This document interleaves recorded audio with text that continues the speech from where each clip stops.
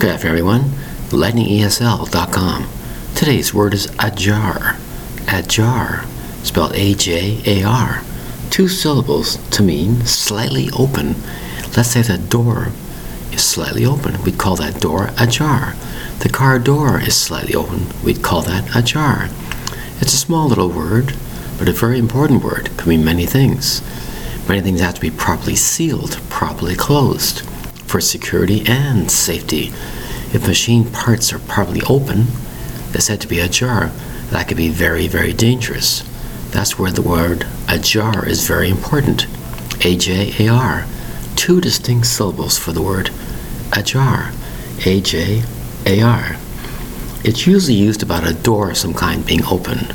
However, if a certain part of machinery, something is totally open, it should be latched down or fastened down properly, it's said to be ajar. A-J-A-R. And a very important word. Thank you very much for your time. Bye-bye.